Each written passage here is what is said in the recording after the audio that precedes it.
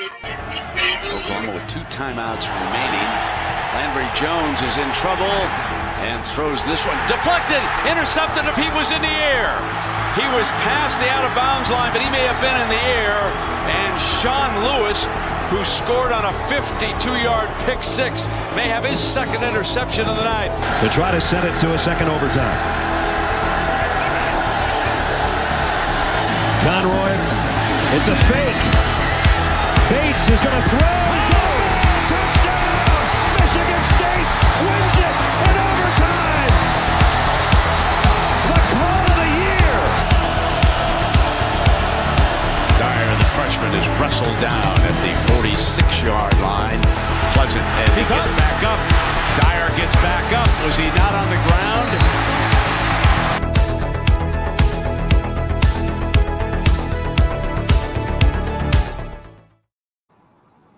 Interesting. NCAA football would never be the same after that play. You know how many years in a row you could, get up and keep running because of the Michael Dyer play? Because that was 2010, so we had at least 4 years. Yeah. I know exactly what you're talking about. That's fascinating. I gotta say though, we've talked about this before, but not only was that the call of the year, play call wise, but it was the call of the year announcing wise. Yeah. I mean, Brad Nessler definitely knocked that one out of the park. That was Brent Musburger, wasn't it? And Musburger did Brad Nessler did the Michigan State Notre Dame game. Yeah, Nessler did Michigan State Notre Dame. Musburger was on the other 2 calls. All right. Yeah. Texas A&M. Boom. We are here. First off, some news, some housekeeping. Haynes King is going to be the starter more than likely. That's everything I'm hearing. What that tells me is Haynes King made that growth because, honestly, he did not look good before he got hurt, and then he got hurt. But this offseason, he might have made a lot of strides in growth if he's able to beat out a talented kid in Connor Wigman, who's been there since January, and an experienced starter in Max Johnson, who has also been there since spring ball started. He was a dude who went 60% passing last year, 27-6 touchdown to interception ratio. Tyler, to me, he was definitely the guy. Max Johnson was, for sure.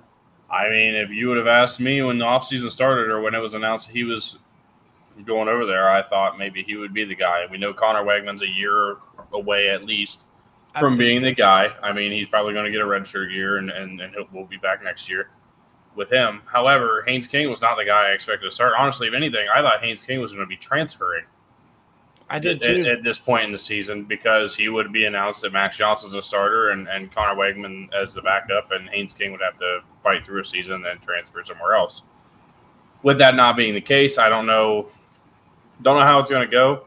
We'll see. Hopefully Haynes can not only stay healthy, but just have a better season. I mean, he's definitely talented enough, in my opinion, to get the job done at quarterback. But he does have Max Johnson breathing down his neck. A bad game, even in week 2 against Appalachian State, and we could be talking about Max Johnson taking over.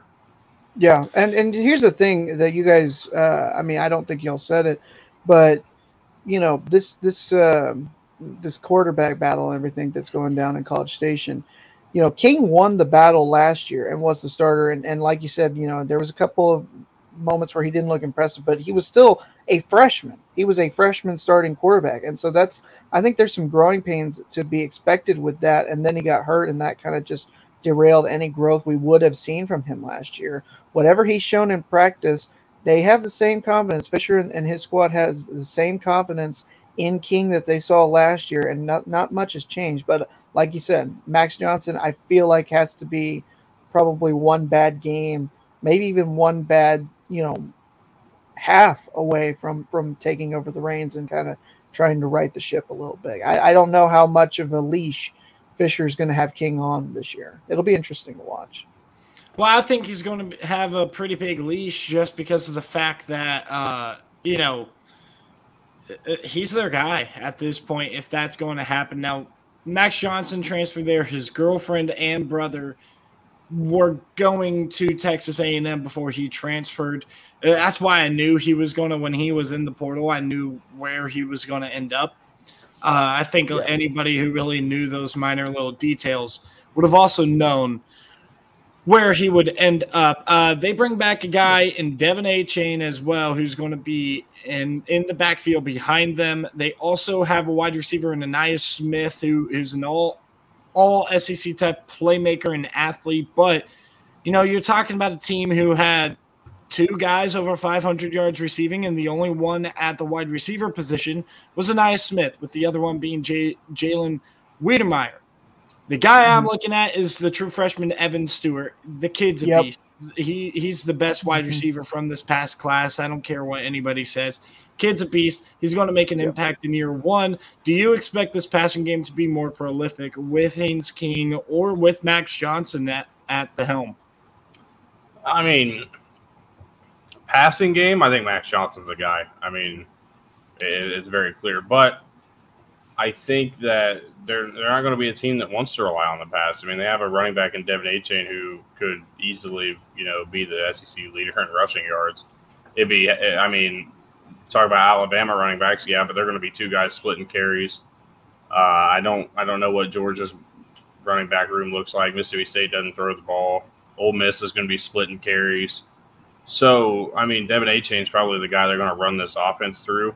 However, I think it's possible that Haynes King can still be decent. He was 22 of 35 for 300 yards, 2 touchdowns, 3 picks last year. If he can cut down the turnovers and just make plays, I think he'll be all right. And honestly, I don't see the gap being huge. I think like I said, I think it'll be better with Max Johnson, but I don't think it's a huge disparity between the 2. No, and I don't think they're going to be necessarily, like Tyler said, I don't think they're going to rely on the pass, but King is not that bad of a passer. When you've got a guy like A-Chain, the King is the more mobile quarterback, and that's going to be, I think, what suits that offense well is having that option attack plus King's ability to throw. I mean, you look at the stats from last year. This was an A&M team that ranked 58th in terms of points per game at 29, but they were in the 90s. They were 88th in passing yards per game. They did not rely on throwing the ball around, just 209 average passing yards per game. They really did feed the rock through A-Chain and their running backs, 44th with about 184 rushing yards per game. And in their losses, you saw what the defenses were able to do. They were able to limit the ground game, and that's really what lost A&M some of those close games. The game that they lost down in Baton Rouge, the LSU's defense was able to really, keep that A&M rushing attack in check, and that's what allowed them, and some late maybe ref ball a little bit, but that's neither here nor there. So that's what the A&M offense was relying on last year. And when you've got a guy like A-Chain, I think that being able to get King back and have that as another option with the ground game, and also he still can throw the ball around. I think this is going to be a really good offense that this A&M team is going to have with King as a starter. But pure passing, if they were to go that route, I would say Johnson needs to be the guy. Yeah, it will be interesting to see how this offense goes ahead and kind of gels. It's a little bit of we'll get to their schedule, but it's a little bit of a slow-ish start compared to the type of schedule that they do have to play throughout the entire course of the season. On defense, Antonio Johnson is a versatile DB who really could play any of the 5 or 6 positions that you would want anybody to play. He could play deep safety. He's listed as a safety when you're talking about NFL type of stuff, but he lined up at nickelback last year. He lined up on the outside. I also like this younger player, but I like his talent, Tyreek Chappell. He's a really good player as well. They do have to replace quite a bit on their defensive front 7, though. I mean, DeMarvin Leal, let's start there. How do you replace such a dominant force on the inside? It's with McKinley Jackson last year, who didn't get too many looks last year because he was behind Leal partly, but also it's just you're talking about a team here that really has they have that talent. I'm interested to see if Walter Nolan, another interior defensive lineman, Shamar Stewart, Anthony Lucas, 2 edge rushers here. These freshman guys, I'm curious to see how quickly they make an impact. I think Shamar Stewart is going to make an impact early. What say you guys? Well, I'll go ahead since Tyler stepped away for a moment. I mean, yeah, that's a big question for this A&M defense is that front seven, because you talk about a unit that was third across the country in terms of points given up per game. They were, if it weren't for how dominant Georgia was, they'd be top 2 with just allowed 16 points per game as a defense last year. That's still really, really good. And that's a 4-loss team in this A&M squad that only allowed 16 points a game. So, they won a lot more than they lost, but in the games that they did lose, it was because they were giving up a lot of rushing yards. They gave up 136 yards per game in 2021. That was 36th in the country. They were more effective at, slowing down and limiting the passing attack, as you saw in that Alabama game. They were ranked 17th across the country, allowing just about 193 passing yards per game. And so that's really the big question with this A&M team is how dominant, how much is that, what they lost last year going to affect them in the front seven? Because if they're not able to get stops in the rushing attack, that's where their problems are going to be, because we know the secondary is their stronger unit and they can get stops when they need to. Against, especially like you look at the heavy air raid that Mississippi State runs or some of the other big time passing attacks. Yeah, and to top it all off, too, I mean, Damani Richardson in the back end also was a really good player for them last year. Antonio Johnson is the one getting the hype. I think the secondary is looking to be really strong, and some of these younger players like Denver Harris, for example, can possibly be able to take over at some point. I think they're very confident in their depth at linebacker as well. I mean, Ish Harris and Martrell Harris, both of these guys are not supposed to really be hitting the field anytime soon because of what they have ahead. Andre White and Edgerrin Cooper, 2 guys that they are very confident in. It's just a matter of how much pressure can they get on the quarterback. Because to be honest with you, it's not like they couldn't get pressure at the quarterback, but at times last year, it seemed like that pass rush was non-existent, and it was all coming through DeMarvin Leal in the middle. And Tyree Johnson, Michael Clemens, they had their moments, but they just weren't those dudes. So I'm curious to see what some of these guys are going to be able to do to step up, whether it's a Deli, whether it's Diggs or Stewart and Lucas, as I mentioned previously. We'll see if one of these edge rushers can get there, because having a sack leader be from your defensive tackle position and your interior defensive line, we all know that is not a good sign. Yeah, absolutely. So Tyler said he'll be back in a minute. I'm going to go ahead and pull up the schedule here. So you'll see what I was talking about as far as everything goes. If you exclude UMass, that after the bye, the last month and a half of the season, super duper tough. And then that 4-game stretch of Miami, Arkansas, Mississippi State, Alabama, also super tough.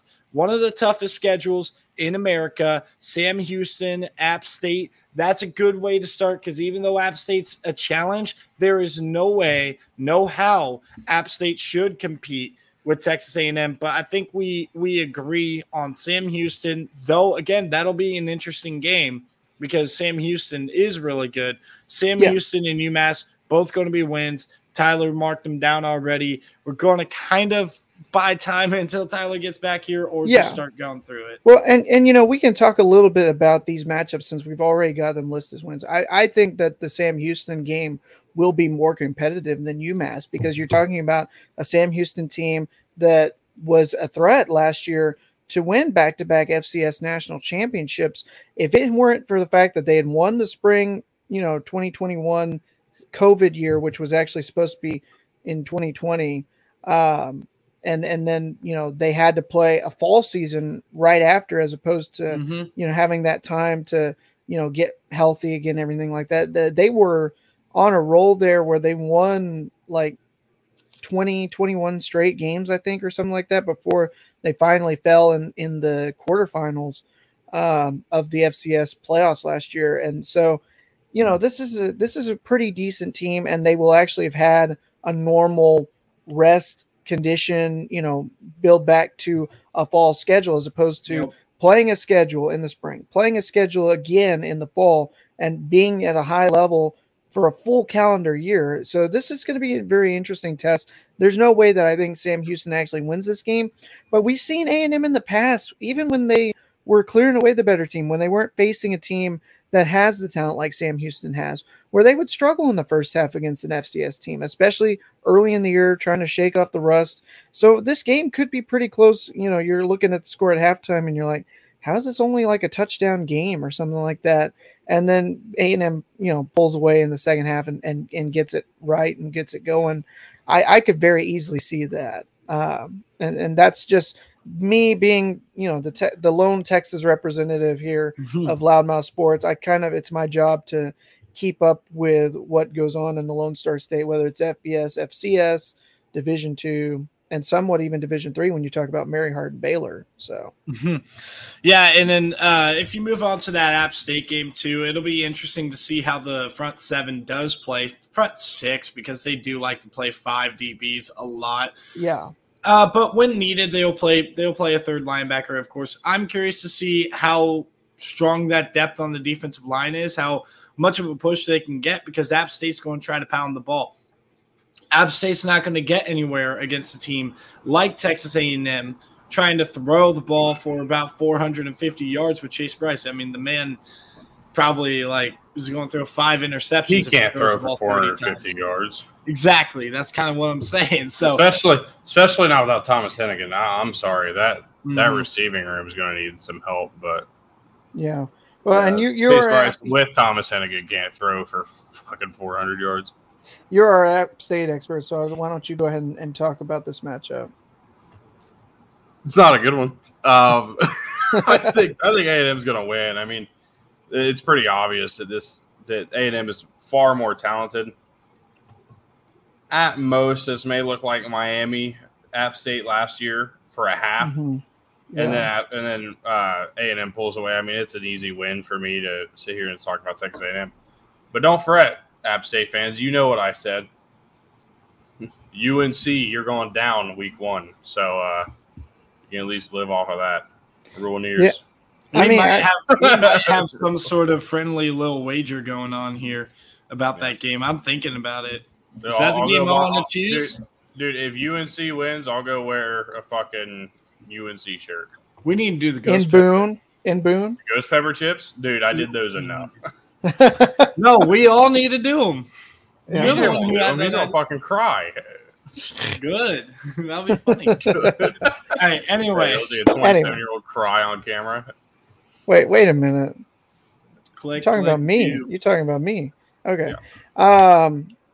So yeah, I think A&M wins this game. I think that this will be, pretty close for first half, and it's not like what I was talking about with Sam Houston. I think that App State is more talented than Sam Houston, but I think A&M will, maybe even for like the first quarter and a half, it'll be competitive, and then A&M, once they kind of finally get it figured out and get rolling, they'll make, they'll put App State behind and in the dust. Yep. I got this as an easy win. I don't really think it's ever going to be that close. So like I was mentioning, I just don't think it's a great matchup. In fact, it is a perfect test for that defensive line of Texas A&M to really grow up early on in the season. And another test is going to happen against Jalen Knighton in the Miami Hurricanes. And I say Jalen Knighton only because I'm curious about that run game. Like I said, I'm very high on the secondary. I think some of these guys. BJ, that's how you mute your mic to do something. I have a button on my microphone, and I hit that button. It says mute, and it was supposed to mute.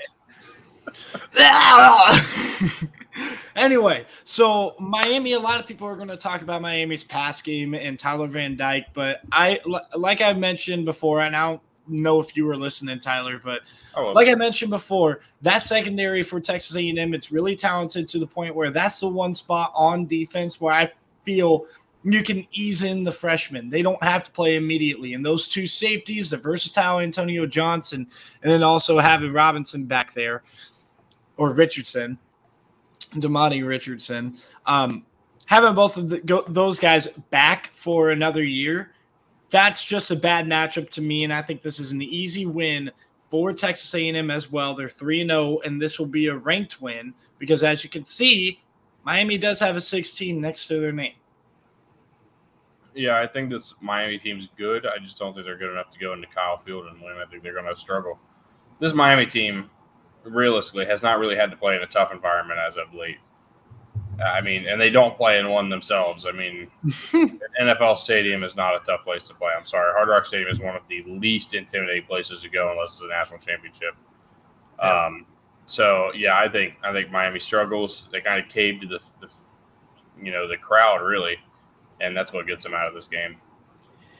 Yeah, I think Miami will be able to hang around for a little bit, but I think it's going to be a real struggle for Tyler Van Dyke and this passing attack to really have velocity. So it's really going to be the question of how much do they get from their ground game, and I just don't think it's going to be enough. So I think Miami loses, and Texas A&M does indeed move to 3-0 with a victory.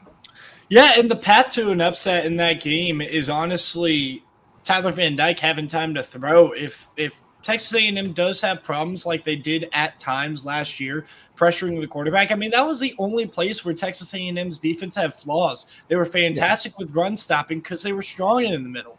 But like I said, two interior guys were absolutely the catalyst when it comes to pass rush, and now you got to get them off the edge. We'll see if Shamar Stewart can have a big game here, get a couple of sacks, and people can start knowing who he is as far as a college football player goes. Arkansas, neutral site, AT&T Stadium. I don't love that this is a neutral site game, but I love the matchup. So Tyler, I do.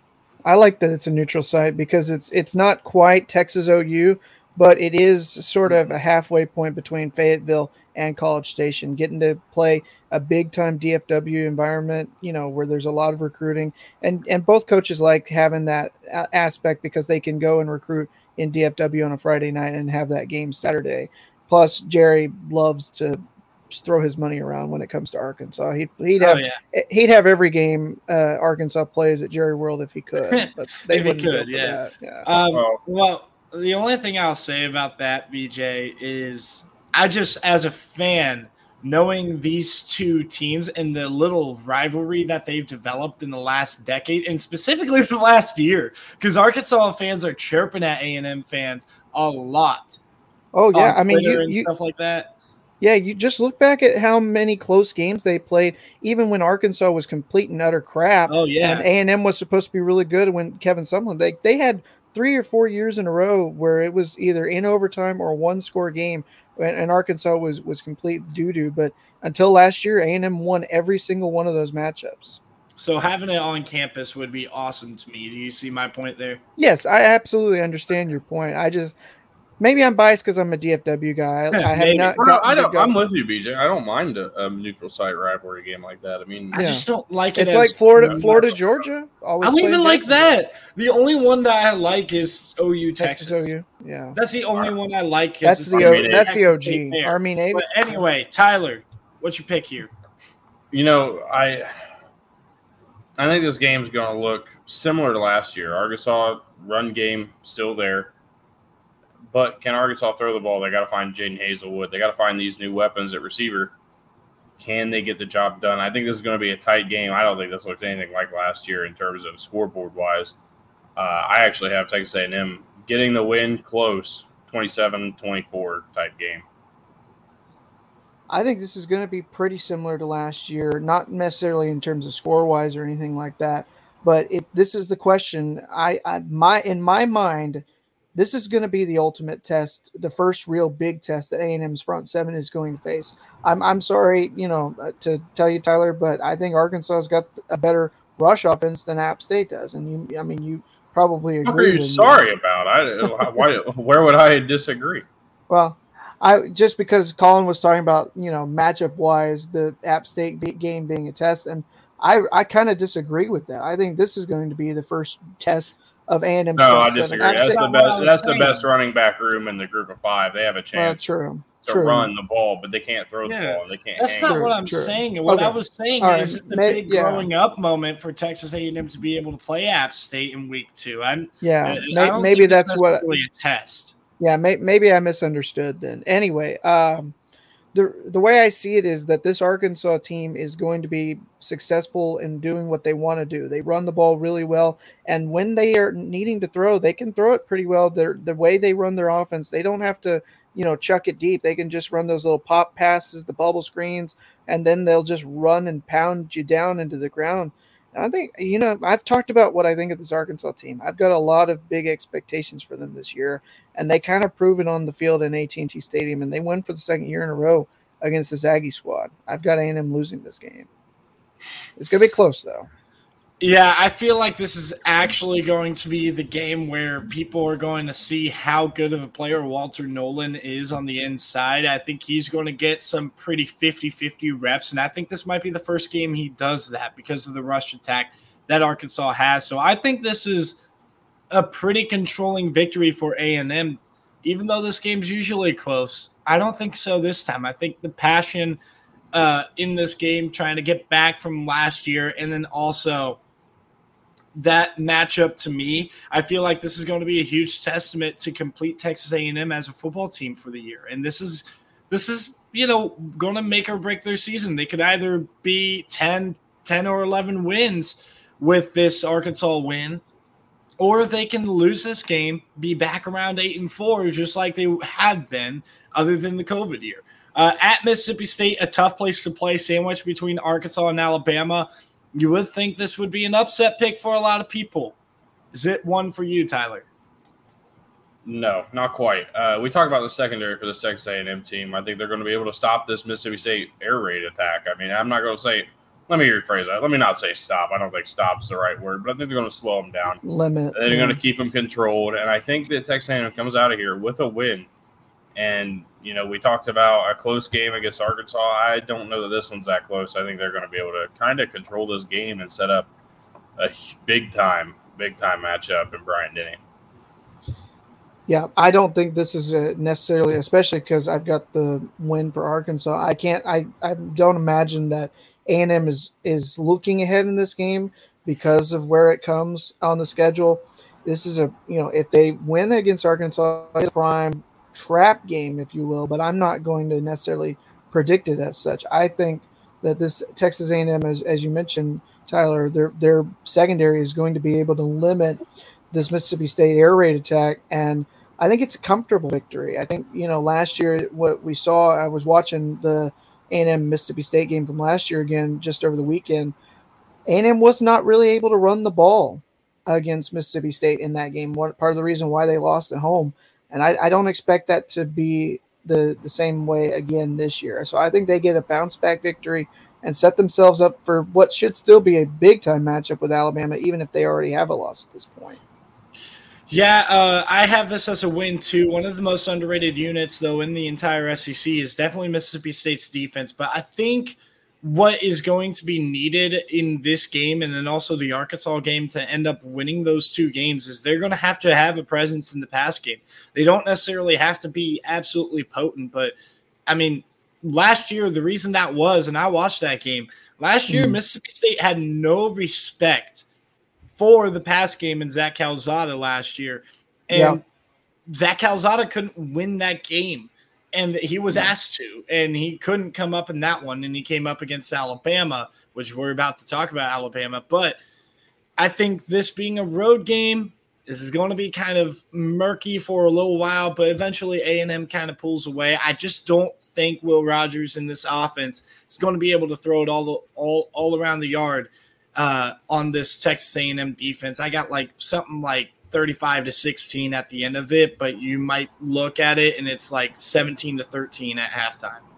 Isn't it funny? A&M had the same 3 games to start their SEC slate last year with the Arkansas game in Jerry World, and then hosting Mississippi State, and then hosting Alabama. They lost Arkansas and Mississippi State last year, and then they got that huge upset win because everybody pretty much had taken them out with Calzada at quarterback from that Alabama game.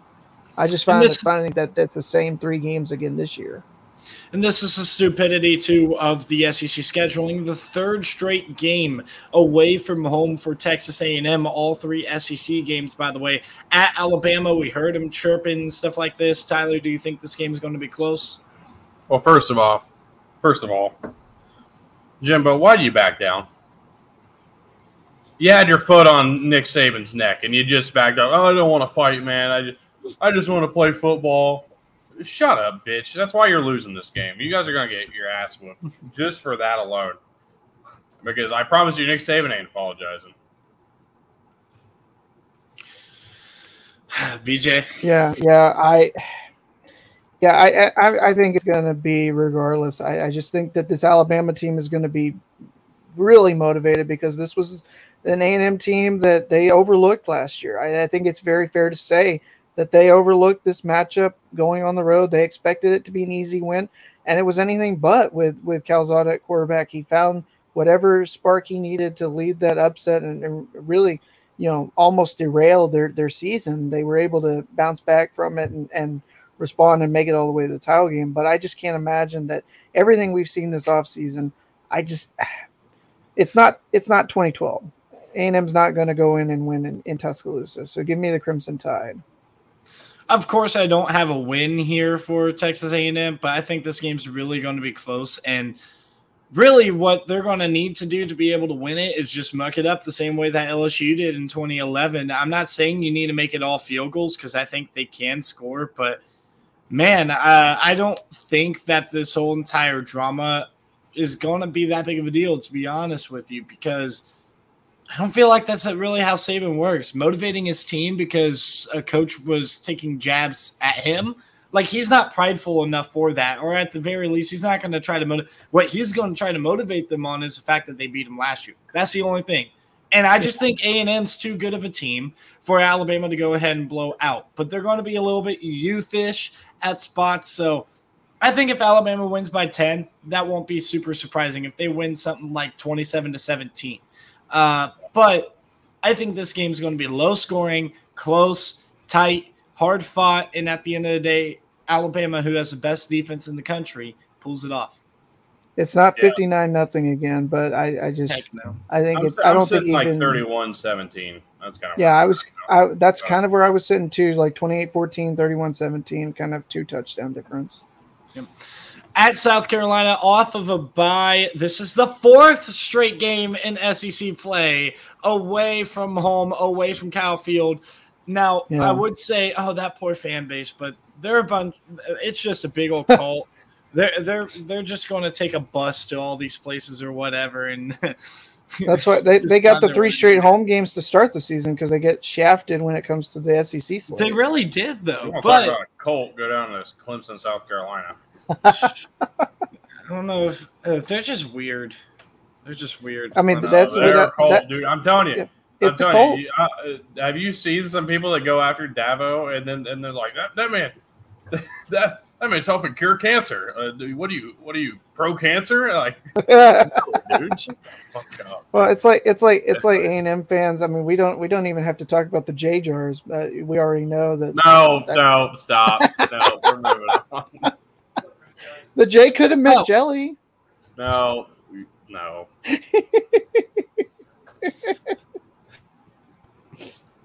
So off of the bye, we get a road game at South Carolina. What do you guys have for this game? Do you have an upset, Tyler? I know you're high on them. I do, actually. I think the South Carolina team is going to get one. I've tempered my expectations with the South Carolina team. I don't think they're going to be up near the 10-win mark I had them at to begin with, and we'll talk more about that later. Yeah, don't hang your head, jackass. I said I brought them down.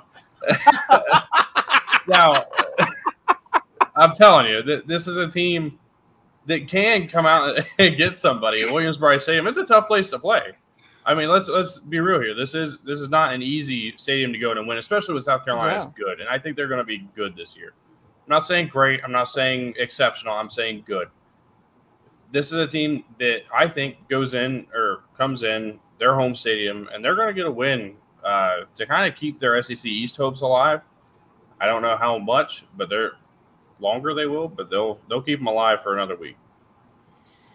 So I think that this is going to be a South Carolina team. We've talked about where I kind of expect them to start getting things figured out. It's going to be right around this point in the schedule.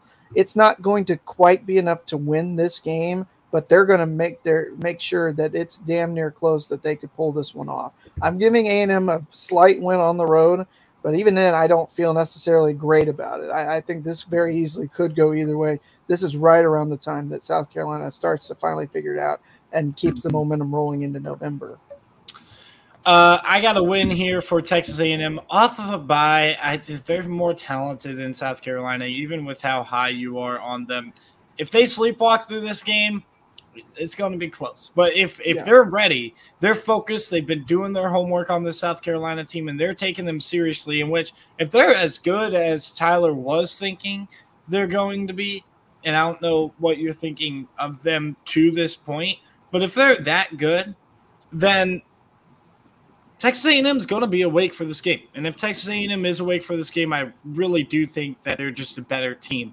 Now, to me, I got South Carolina at 3-3 to this point because their schedule is just really tough. I mean, that's just what it is. They could go 6-6, in my opinion, South Carolina can, and we'll talk about them more on Wednesday. But they could go 6-6 overall, and they would still possibly be a top 35, top 40 team in America. That's how tough their schedule is. So it wouldn't be the worst thing in the world for them to drop the 3-4 with this loss here to Texas A&M, given what their schedule presents. Ole Miss at home in Kyle Field, another revenge game, right? If I remember correctly, right? Yeah, they lost at Vaught Hemingway last year. Yeah, because Ole Miss only lost to they lost Bama to Alabama and who else? They beat Arkansas. Was it Auburn? Was it Auburn before Auburn completely fell off because of the poor play calling and not settling for field goals? That sounds right to me. I'll look. Anyway. But yeah, we got Ole Miss on the schedule here. Ole Miss is a big mystery to me. They did lose to Auburn. No, they lost. They lost. Ole Miss lost to Alabama, Auburn, and Baylor. Yeah. Well, yeah, I wasn't including Baylor because they had into regular season. Yeah. They did lose to Auburn though. But yeah, talking about this Ole Miss game anyway. Ole Miss is a huge mystery to me. A big mystery team, and I'm curious what you guys think the Rebels are going to do here. So what are your predictions for this game, Tyler? Well, Ole Miss does have a really solid running back room. Ulysses Bentley, if he could stay healthy, Zach Evans. I think both those guys could be pretty big weapons for them. The big question is at quarterback. Is Jackson Dart the guy? Is he going to be the one who kind of I won't want to say lifts them back up. They won 10 games last year, but can he follow up Matt Corral and get them back in that same situation? I don't know if year one that's going to be the case. This will be a closer game if A&M was playing this on the road, but they're not. I think A&M wins comfortably. I'm not saying blowout, but I think they'll win comfortably. See, I disagree. I think that for the reasons you listed, the running back room of Evans and Bentley is going to be kind of similar, not necessarily saying the same thing, but kind of similar to how this Arkansas game, how I envision it going. And I do believe that Jackson Dart will be a good quarterback for them this year. And when he has to throw in this game, I think he will be able to make plays and give this Ole Miss team, this offense, enough momentum that they could squeak this one out on the road. I've got Ole Miss going into Kyle and pulling off the upset. So I've got the Rebels winning this game and A&M suffering their third loss. Not so fast, my friend. There's a lot of unknown with Ole Miss. I think this offense is definitely the farther along in the season that they go. I think Texas A&M's offense and Evan Stewart is going to be part of that equation as a freshman. They're going to really get clicking. I think they could possibly drop a 40 bomb on Ole Miss here, and I'm unsure about Ole Miss's offense. They have some talent, but they're also missing some pieces, and ultimately – the fact that Jackson Dart hasn't taken that job yet by a guy who I thought was pretty average when he came in last year, which was Luke Altmaier. I just don't see it. So I'm giving another win for Ole Miss or for Texas A&M. I'm giving another win for Texas A&M as they go ahead and rematch from that classic game in 2020 where Dan Mullen complained and complained and complained. The Florida Gators come into town for the second time in 3 years. which is Yeah. unheard of in the SEC. Very weird because of, but it's happening. It's like 7 years in between matchups most years, but because of, the COVID season, they have not played. They played in year one, 2012, back in the Johnny Manziel year, but until 2020, they hadn't played again in that span. Yeah, Texas A&M has not even hosted Georgia to this point. Yeah. So that's just, we're talking about 10 years. So, but Yep. yeah, Tyler, what do you got with this Florida game? I don't like this Florida team. I really don't. I've been pretty vocal about it. Caught some hate on TikTok for it, but it is what it is. I don't like this team, and my opinion of this game has specifically changed. I have A&M winning this game and continuing a pretty good season in November. Yeah, I'm not high on this Florida team at all, and I can't find the stat. I'm looking for it. Jimbo Fisher has had Florida's number even going back to his days at FSU. I think he only has one loss all time against this Florida team, and I don't expect that to change. I think A&M responds back at home and with a solid victory over this Florida team. Watch out, guys. Watch out. This is going to be a win for A&M, but this one's going to be good. Unlike you guys, my tone is completely different on Florida. I think as the year goes on, they're going to be a lot better, and I think they're going to be a sneaky good team and a dangerous team in November. This happens to take place in November. I think if Anthony Richardson, as long as he can stay healthy, because Jack Miller is supposed to be out for, I think, the season. So their backup situation at quarterback, not very good. So hopefully AR-15, and again, I will call him that, even though I don't like the nickname, just because, yeah. But we get with that. Yeah. I also love this running back room. Johnson, Wright, Lingard, Etienne.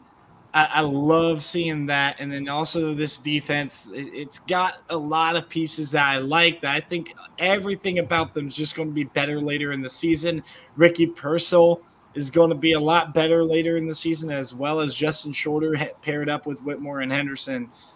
But I don't think all of that's going to be enough to be able to go into College Station and beat Texas A&M at Kyle Field, especially with how long they had been away from Kyle Field. So, yeah, this is going to be a win for the Aggies. Yeah, so Jimbo Fisher's 8-1 all time, and even in that 2020 game that Florida was closer in and a better team in, that wasn't Kyle Field full capacity like it has been in past years. Don't tell Dan Mullen that.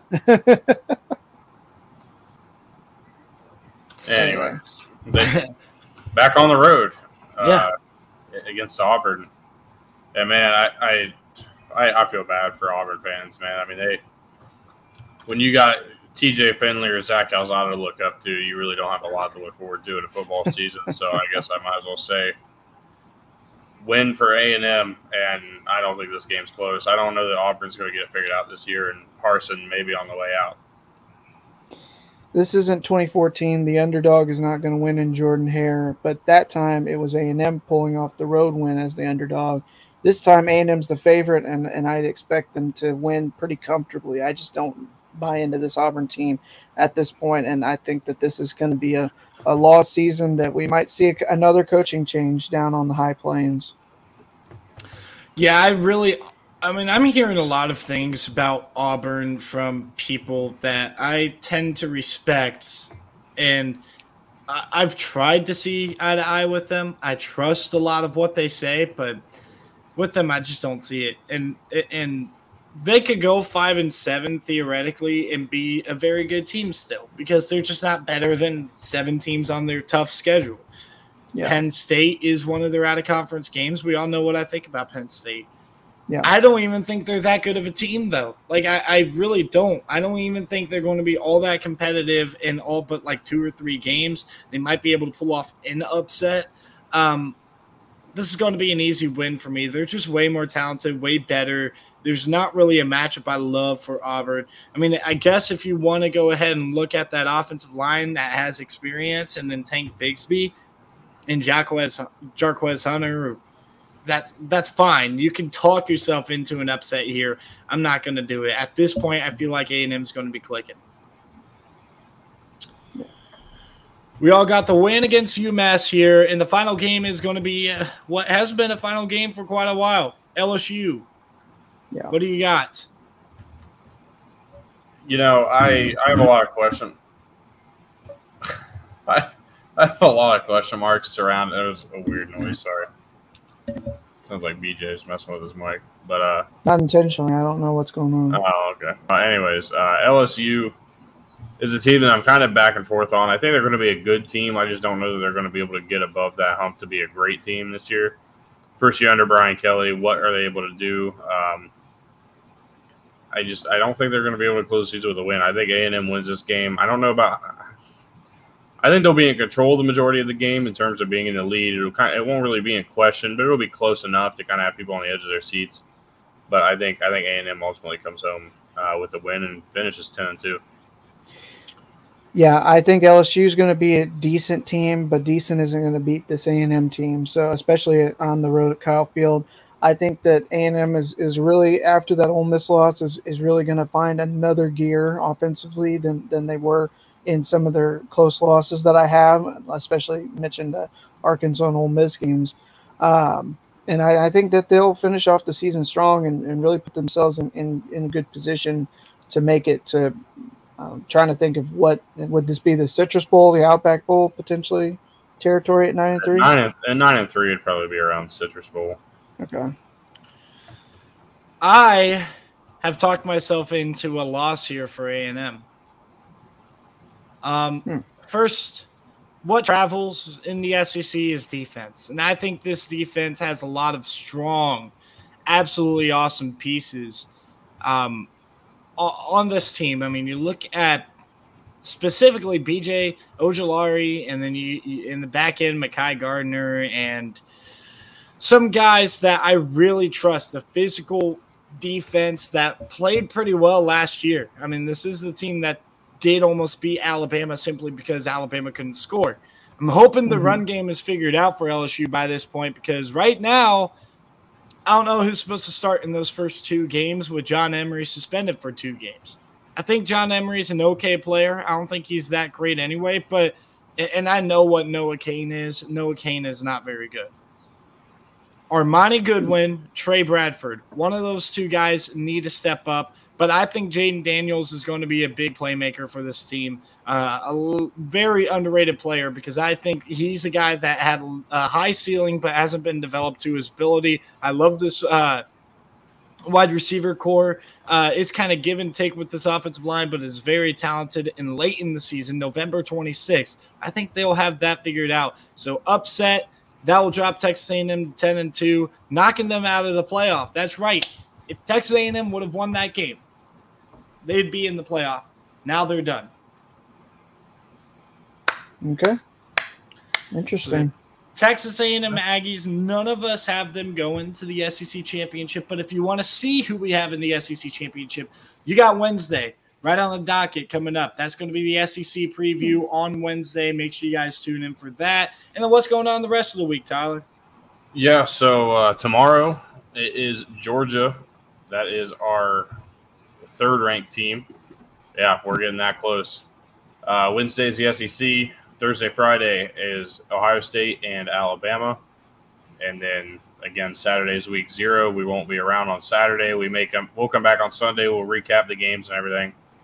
And yeah, that's kind of where we're sitting right now. Yeah, so I wanted to make this note real quick because I've got them at 9-3. You both have them at 10-2. This would be the best regular season record for A&M since the Johnny Manziel freshman year, the 1 year he won the Heisman, 2012. That's how mediocre, or I'm not mediocre necessarily, but how they have not been able to get past that 8-win hump outside of the COVID year in 2020. That would be the best, like everything's normal circumstance-wise, best finish for A&M since 2012. Again, I'd argue with you that COVID year was pretty legitimate because it was an all SEC schedule. Plus North Carolina. Very true, but at the same time, when you're not playing like in, Death Valley in everything full capacity, or Bryant Denny. I mean, you can't tell me that those wouldn't have been at least a little bit different. Some of those, I'm saying. Anyway, we'll agree to disagree. Yeah. But, guys, pretty solid show. Around 9 or 10 wins. I think that's reasonable for all of us. So we'll go ahead and see how Texas A&M plays out. They're one of the teams that I'm most excited to see this year, because I want to see some of these young players step up, as well as some old names, guys like that Devon A-Chain or Anaya Smith, or see what Haynes King turns out to be, the what if of last year. So that'll be it for today. Thank you guys for tuning in. For Loudmouth Sports, Loudmouth CFB,